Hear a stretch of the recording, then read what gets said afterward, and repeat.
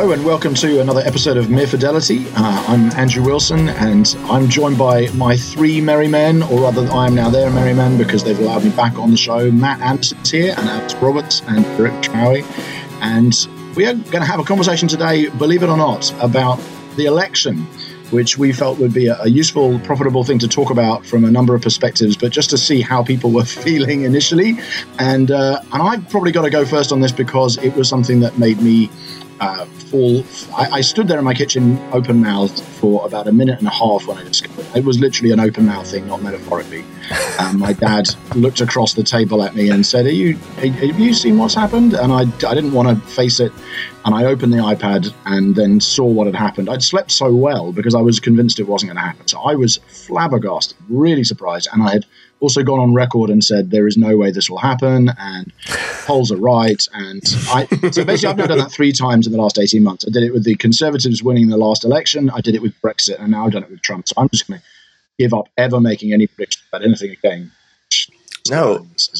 So, Andrew, you could be you could be that guy that there's a news story about. This man has predicted the election wrong every time for the last 40 years. I think I'm like you could be an institution. I would have said the anti-Nate Silver until he got it wrong as well. Because I said even after Brexit, I said the only thing I can be sure of is that my social media feed will be wrong about everything. So, and I think it just made, in fact, I could get it started with this. One of the things, this sounds like a joke, but one of the things that I realized as a result of the election was that although I am very conservative on life and marriage, I still live in a lefty bubble from the point of view of the people I know and the people, at least from a British perspective and a global perspective even. It's just so weird to feel like somebody like a church pastor, very theologically conservative, I think, finds himself in a sort of globalist elite lefty bubble rather than with the grassroots, good old conservatives. So I think one of the things I realized was just, wow, I have an even smaller echo chamber than I thought.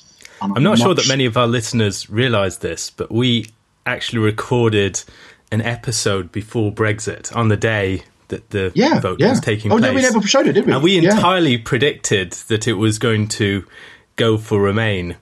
And then, of course, it didn't. And we never aired that episode.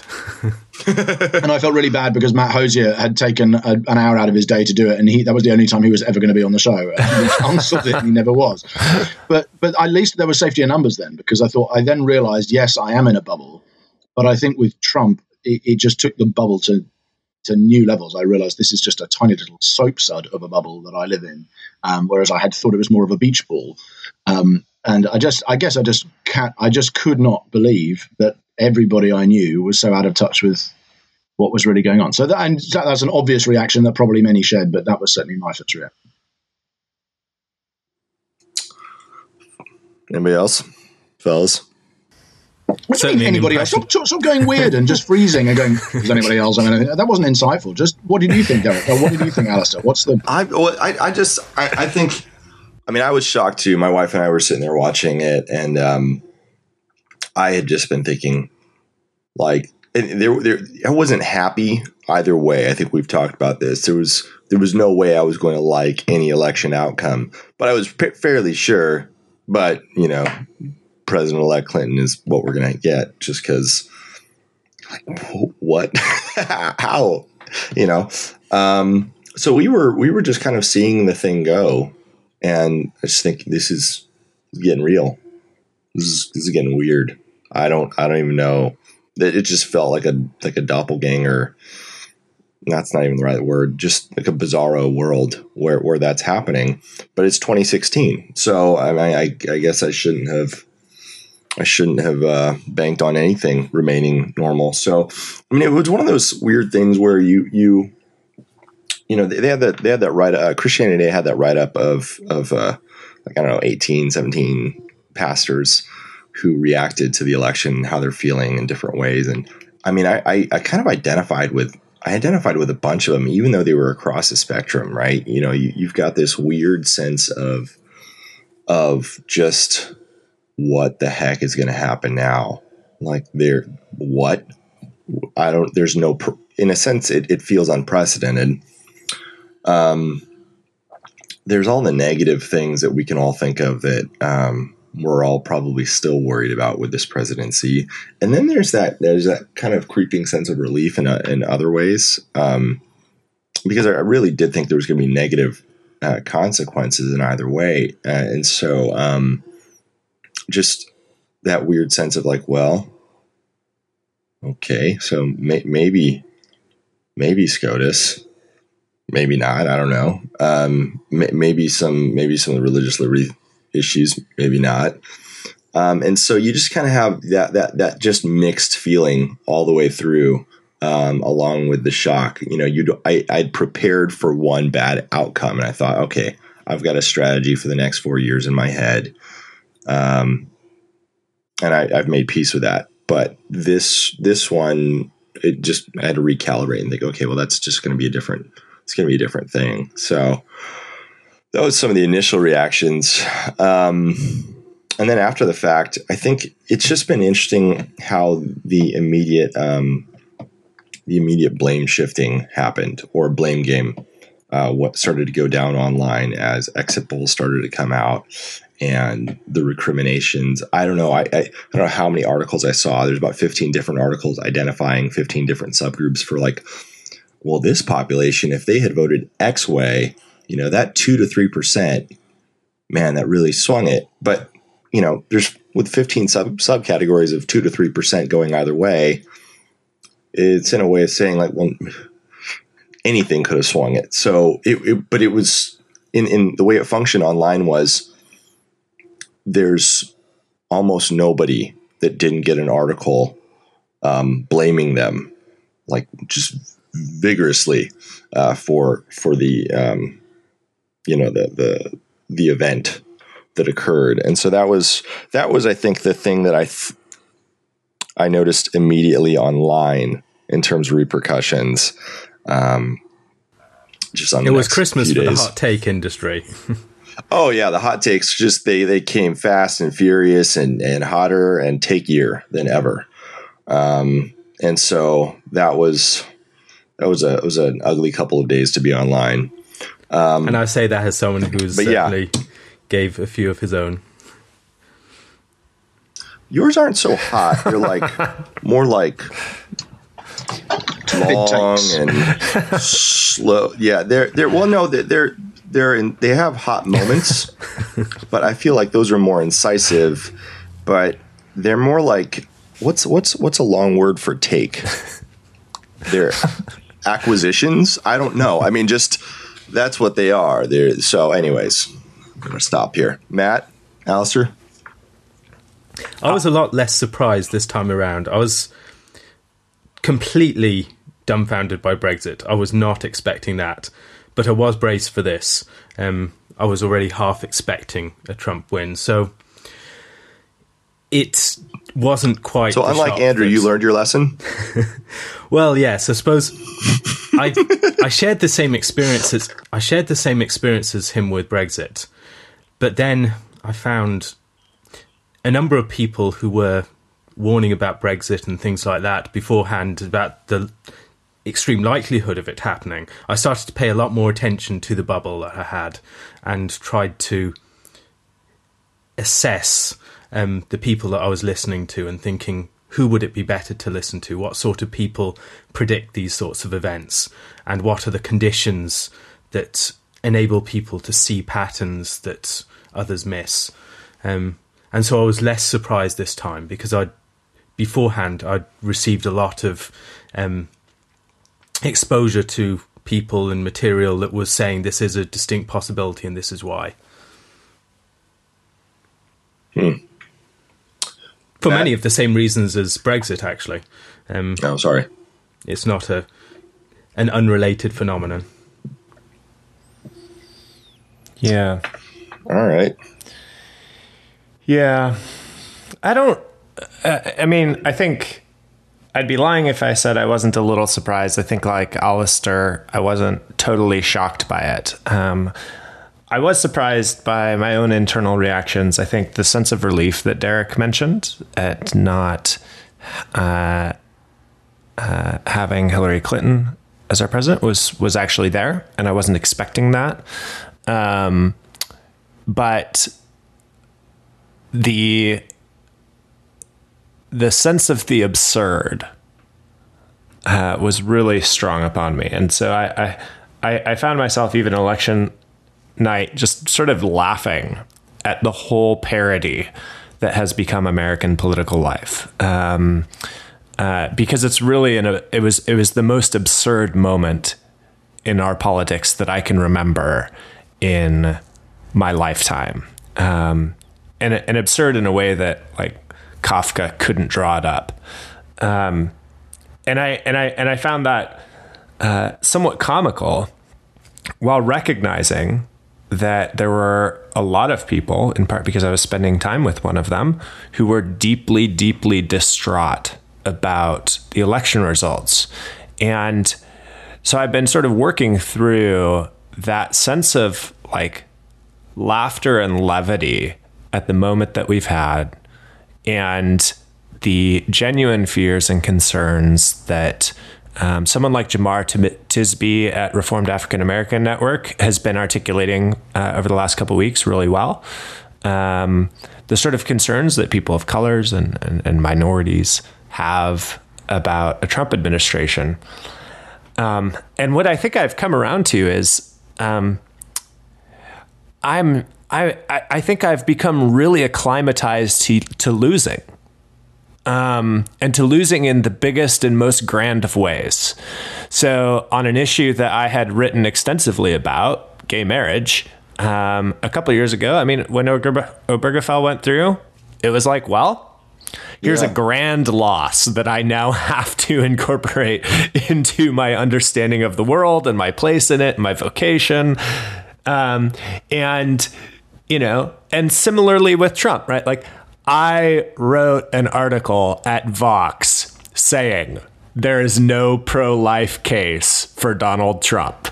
And now... And I wrote for the Huffington Post on the day of the election saying that people...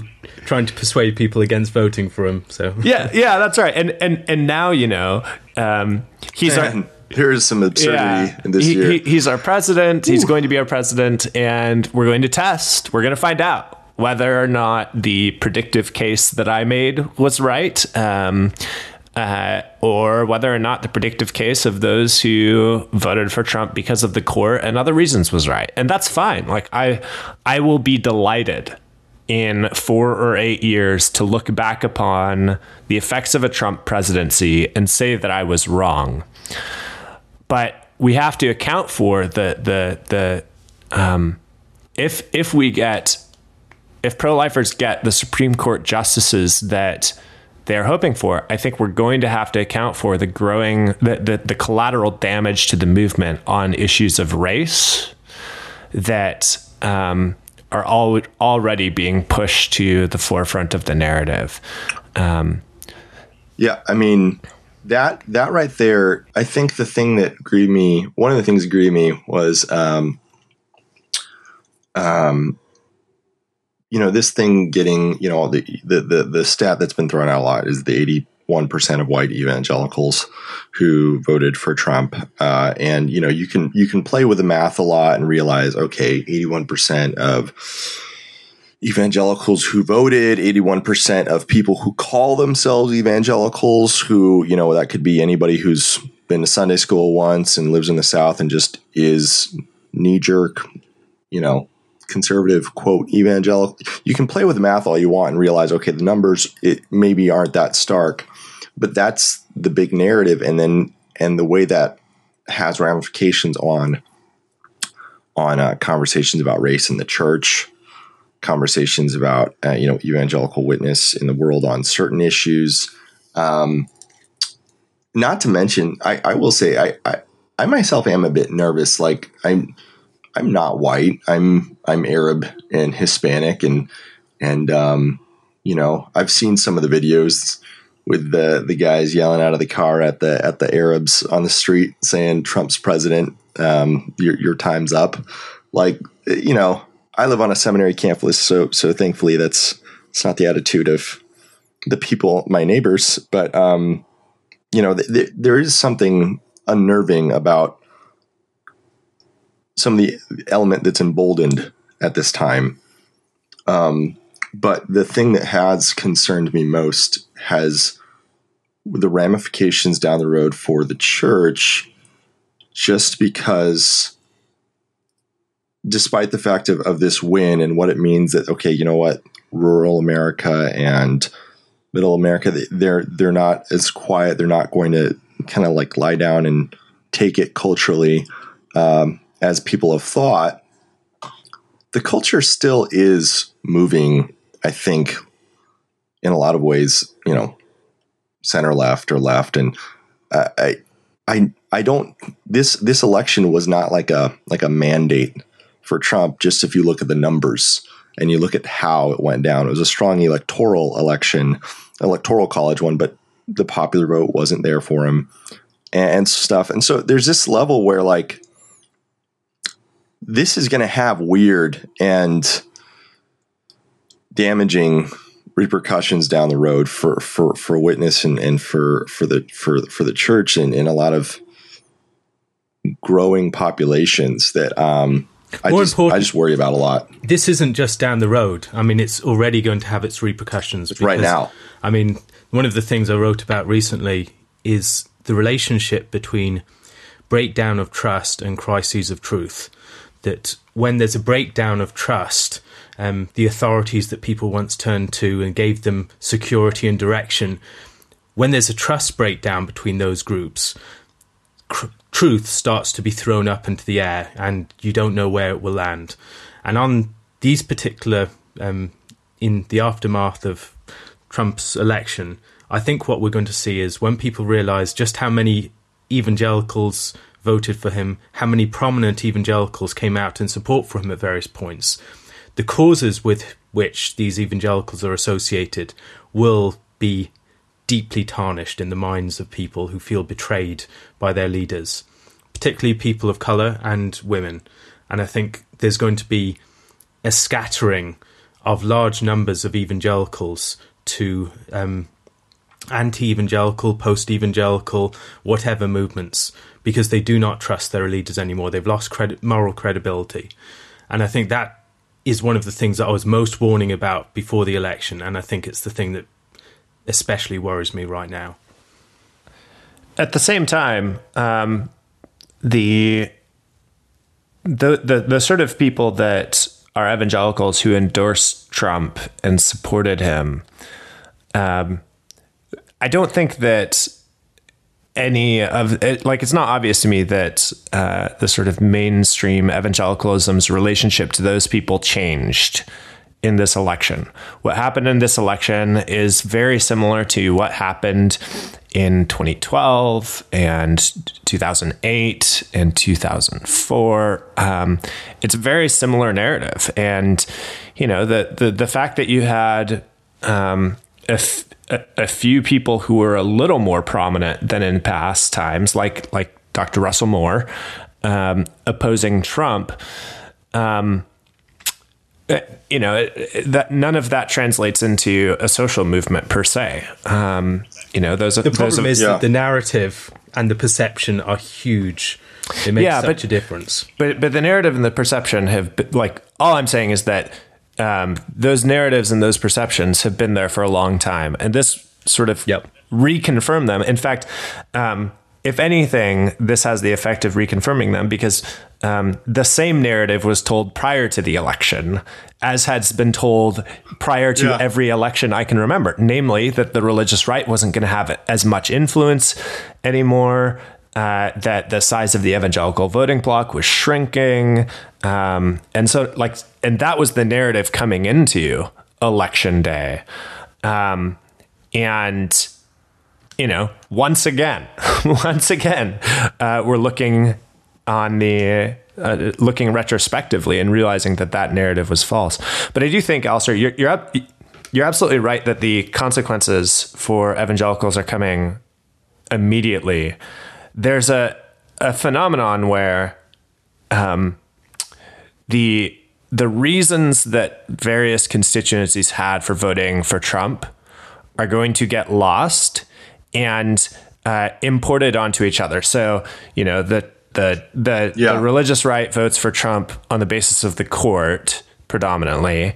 The alt-right votes for Trump on the basis of, racial issues, say, right? And what's going to happen is that those two groups are not going to be distinguished in terms of their reasons, and the religious right is going to be made to carry the alt-right's water.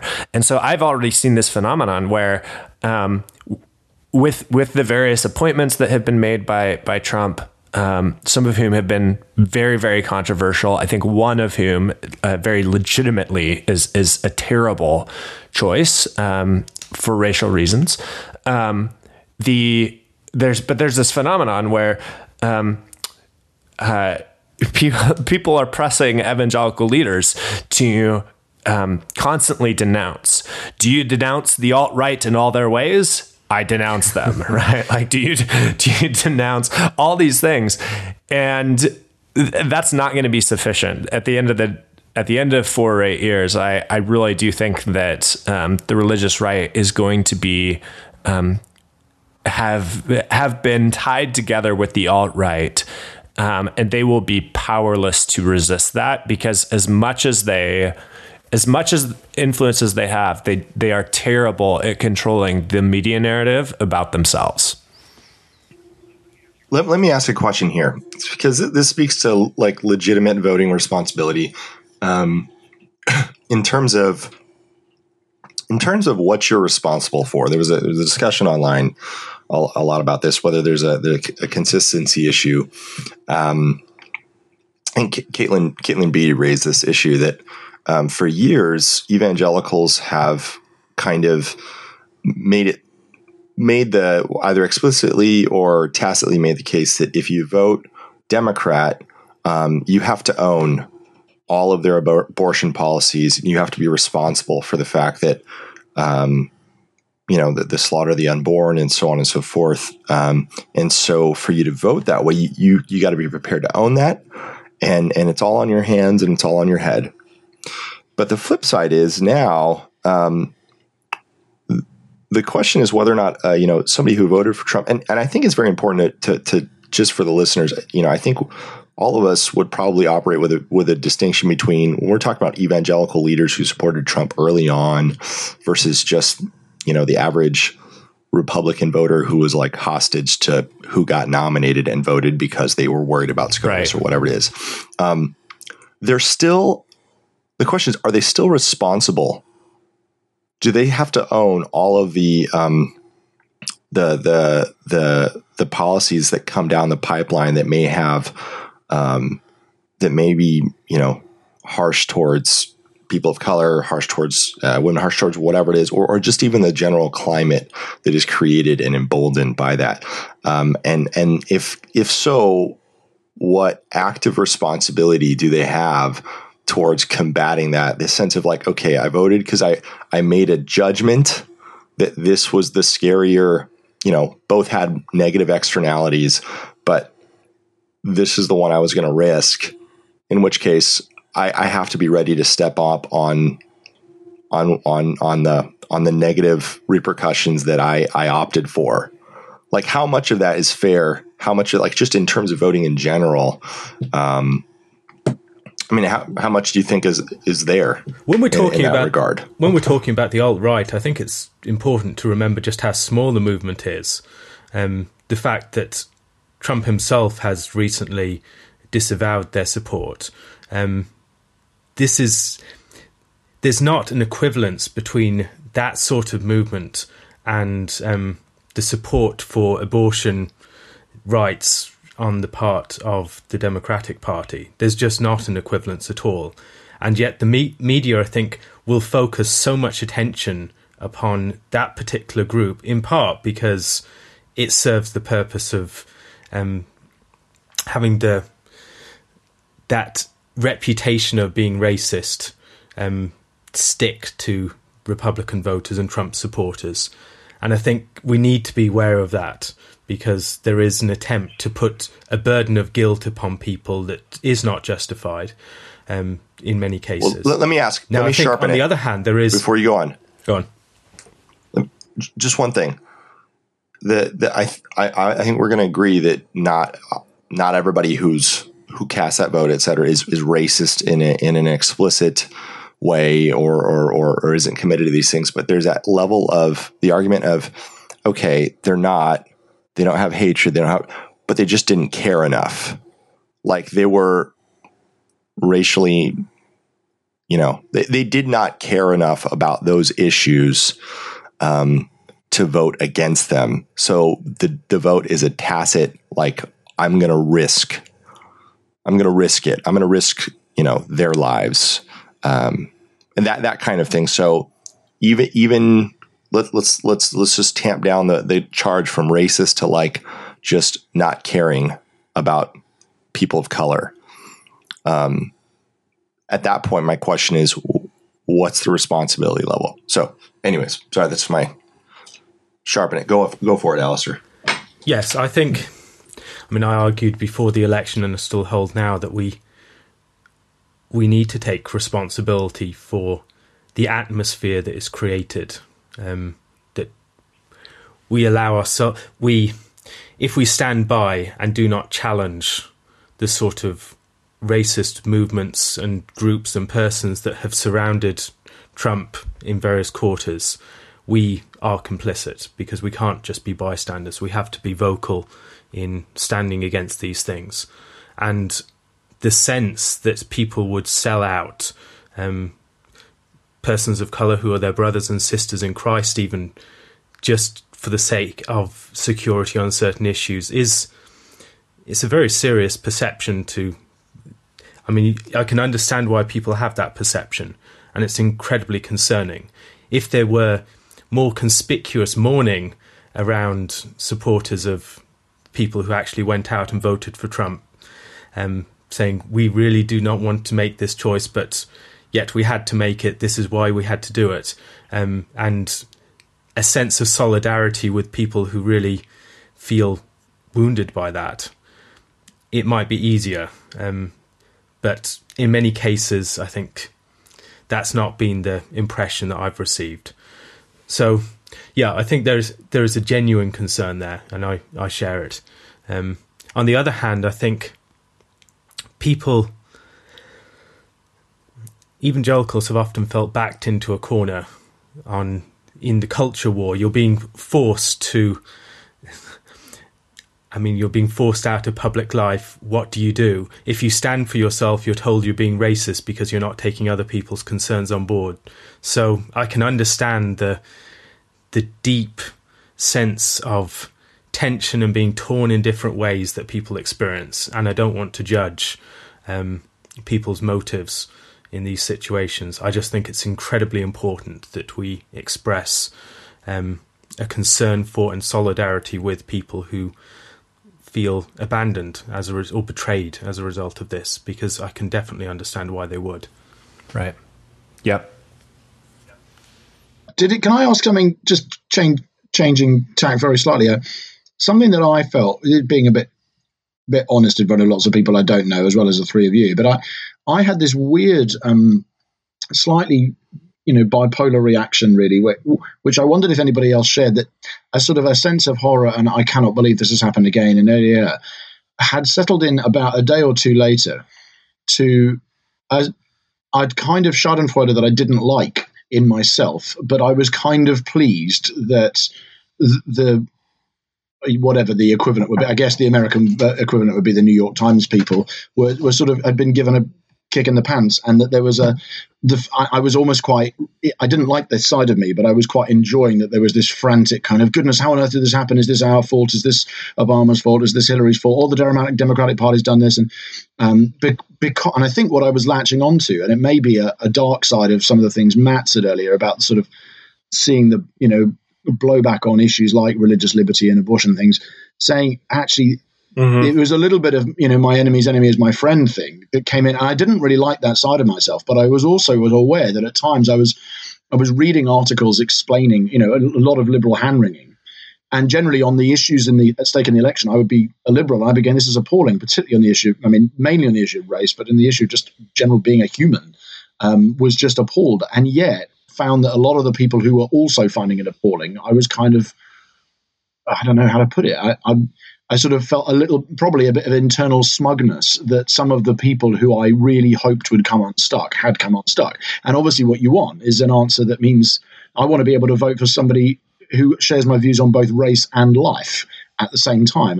And obviously I'm an American, so I can, but that's what I want. But given that I've been offended by some things, I was actually almost quite pleased that some other people have been offended by a whole lot of other things. And then I had to sort of try and speak to myself and say, no, that's not a good way to react. But I just wondered whether or not any of that kind of oscillating ambiguity set in with any of the rest of you. Yeah, I certainly found that. Yeah, no, that. Sorry. Yeah, I certainly experienced the same thing. But I think a remark someone made that I found very helpful on the subject is there is a place for a delight in seeing the enemies of God's people come a cropper. On the other hand, there's a danger that sense of delight comes from an underlying sense of fear at what would have happened when they won, rather than a trust in God and delight in his power shown in the affairs of men. And I thought that was an important point to bear in mind. Well, I think what's been interesting, and this is something that Alistair, for those of you who don't know, Alistair has been writing a short book on the election on his blog. Multiple chapters have gone up at this point, analyzing what has. I'm not being facetious. It's book length. But at some of the disruption that's been going on, just in terms of the chattering class, the analyst class, and especially even among certain progressives, and just about why they got their analysis wrong,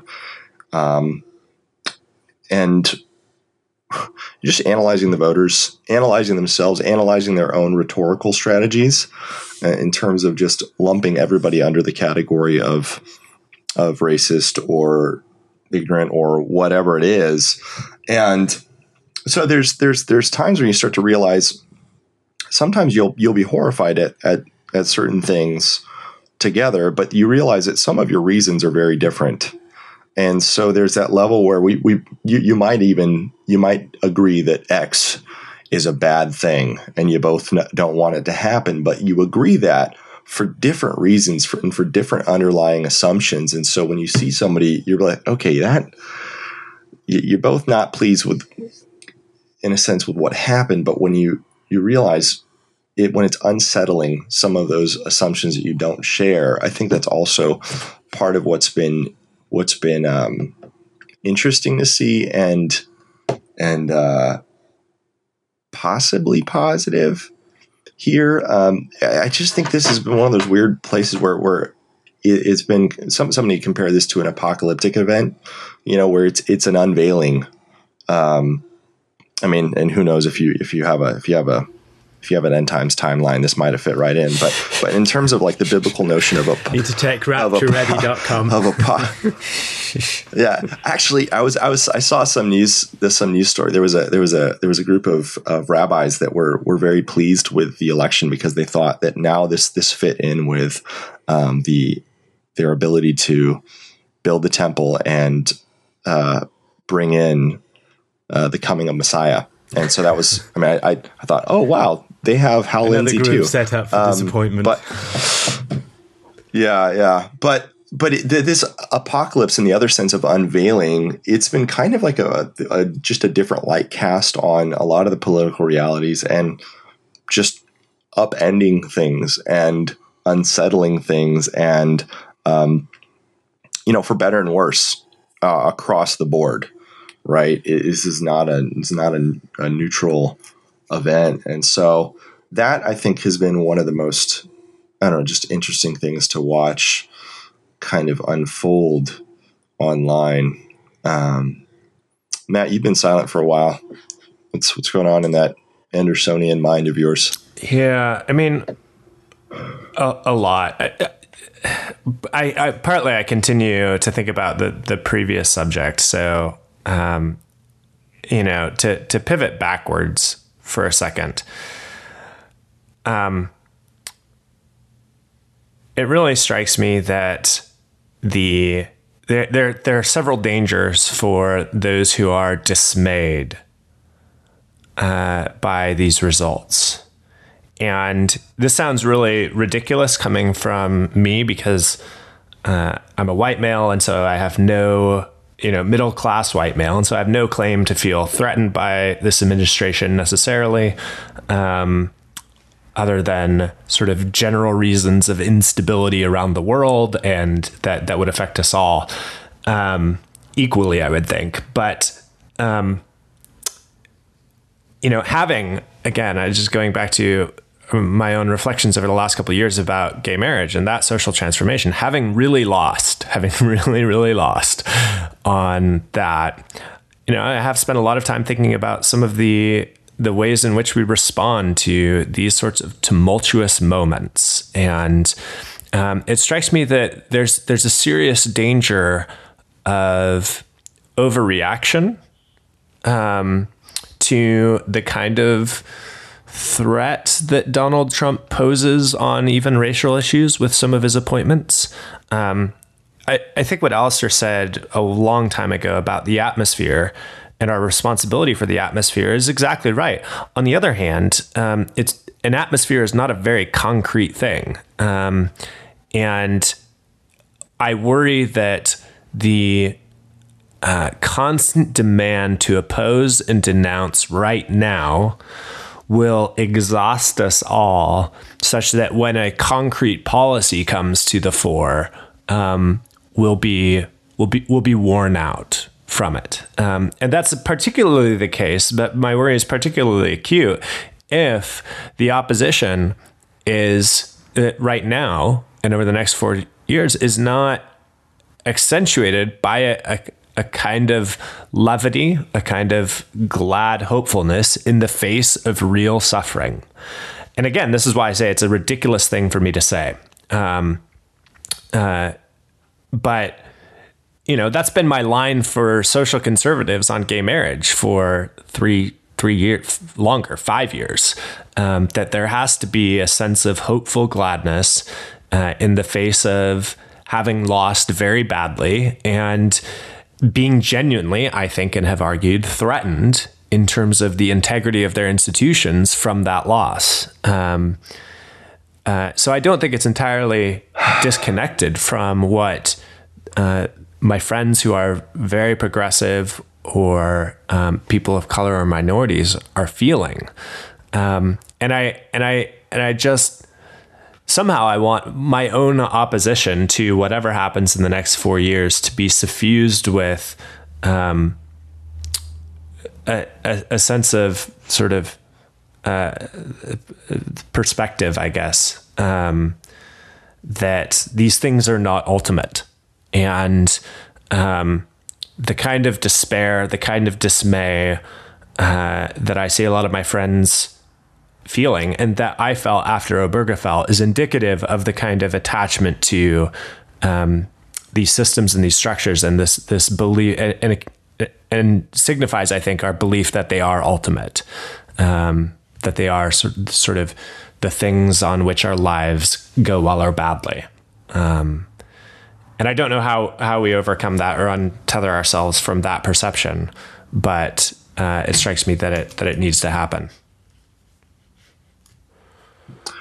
On the perspective issue, I think, a lot of that's going to come with, who you are and what types of dangers you're particularly worried about. I know when you're worried that he's going to put in a policy that, and this is at the outside, round up your neighbors versus like round up you and your mom. There's a different level of desperation and a different level of that's exactly right. But I will say, and you already caveated, it's ridiculous for me to say that kind of thing. But what I will say is that your point about the level of denouncing early and often and about everything, and the exhaustion that can come with that, that's important because, I can't remember 2 or 3 days in, the most absurd non-story emerged. Trump ditched his press. Trump ditched his press pool. Group of his press handlers to go eat at a steakhouse with his family, and this article goes up. These articles go, new level of secrecy in the Trump administration signal. Like, okay, there are probably a million signs of a new level of like non-transparency that you're going to be able to pick up on, right? But ditching the press pool to go eat a steak is not one of them, right? Or if it is, it's the least important one. And so the freaking out over non-stories, or even in a different election cycle, would have been serious stories, but in this one, they're relatively small. I mean, it's like the controversy over Hamilton eclipsing the scandals of other instances that, for instance, the Trump University and the intertwining of business and political interests. That's exactly right.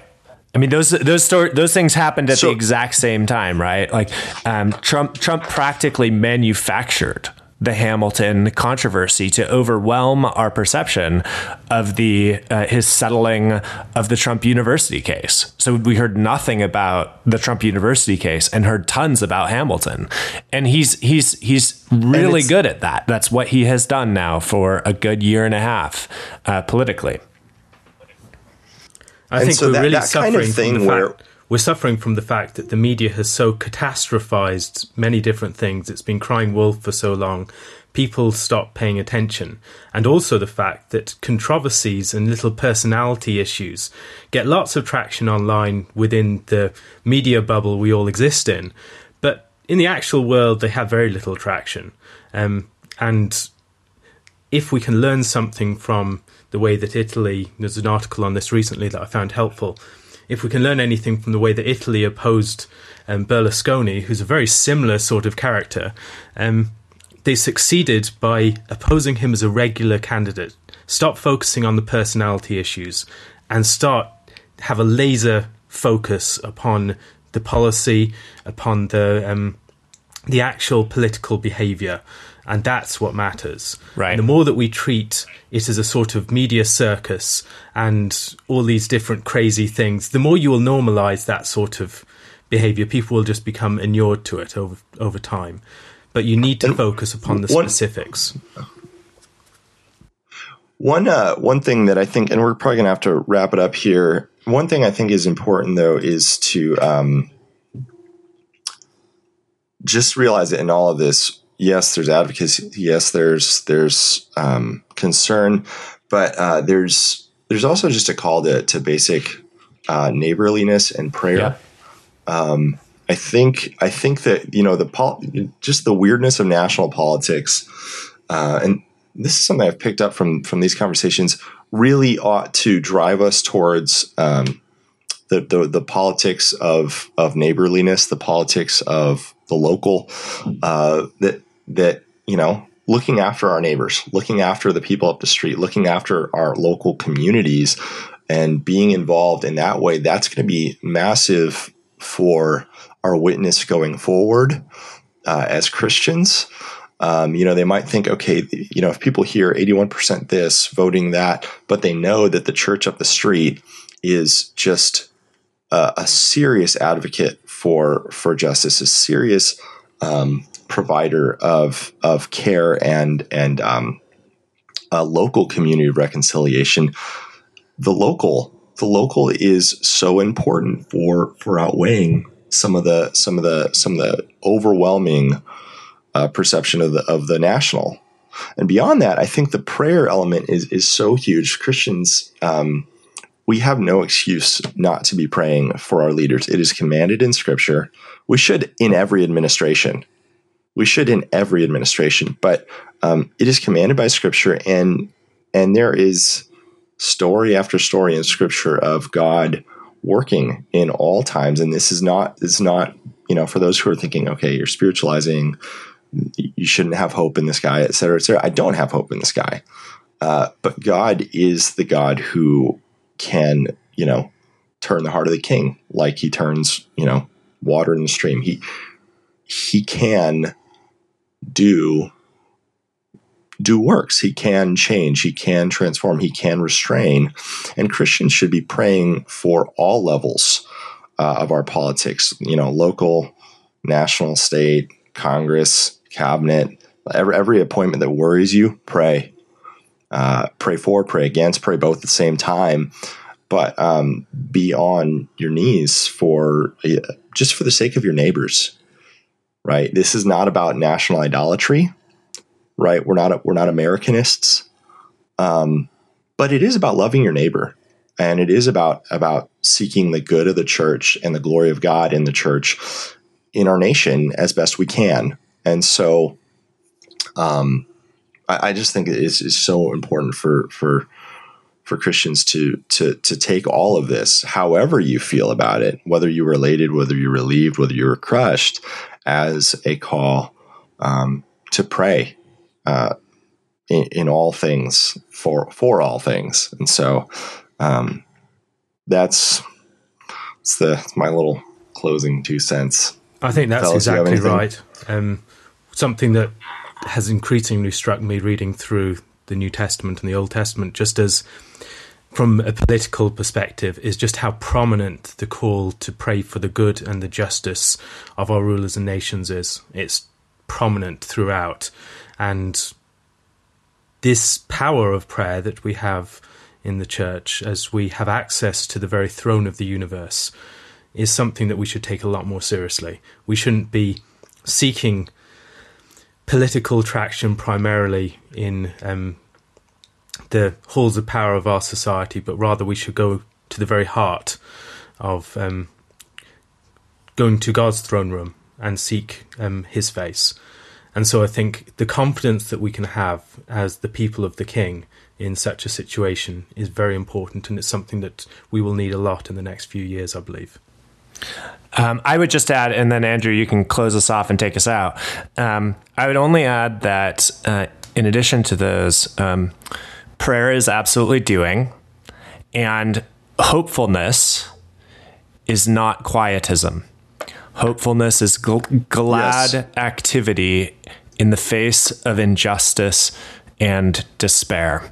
And, there will be times to tweet and times to remain silent. There will be times to identify and with our friends and neighbors who are in distress. That's all the time. But I mean, there's going to be times when we have to do that in a very accentuated and very public and a very deliberate way to offset what goes on.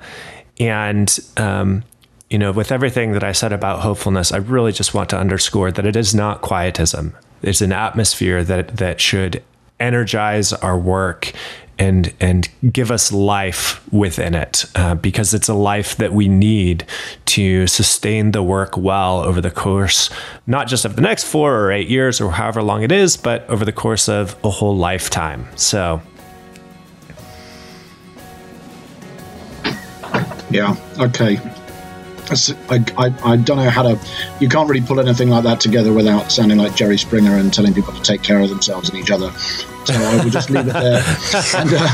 And thank. I mean, that was very helpful for me personally, and I just enjoy talking to you guys. And I hope that for many of you that may have helped. It may have helped you process put into words some of the things that you yourself were thinking or feeling. And if you like what you saw, then share it, then give us a review on iTunes. That always helps.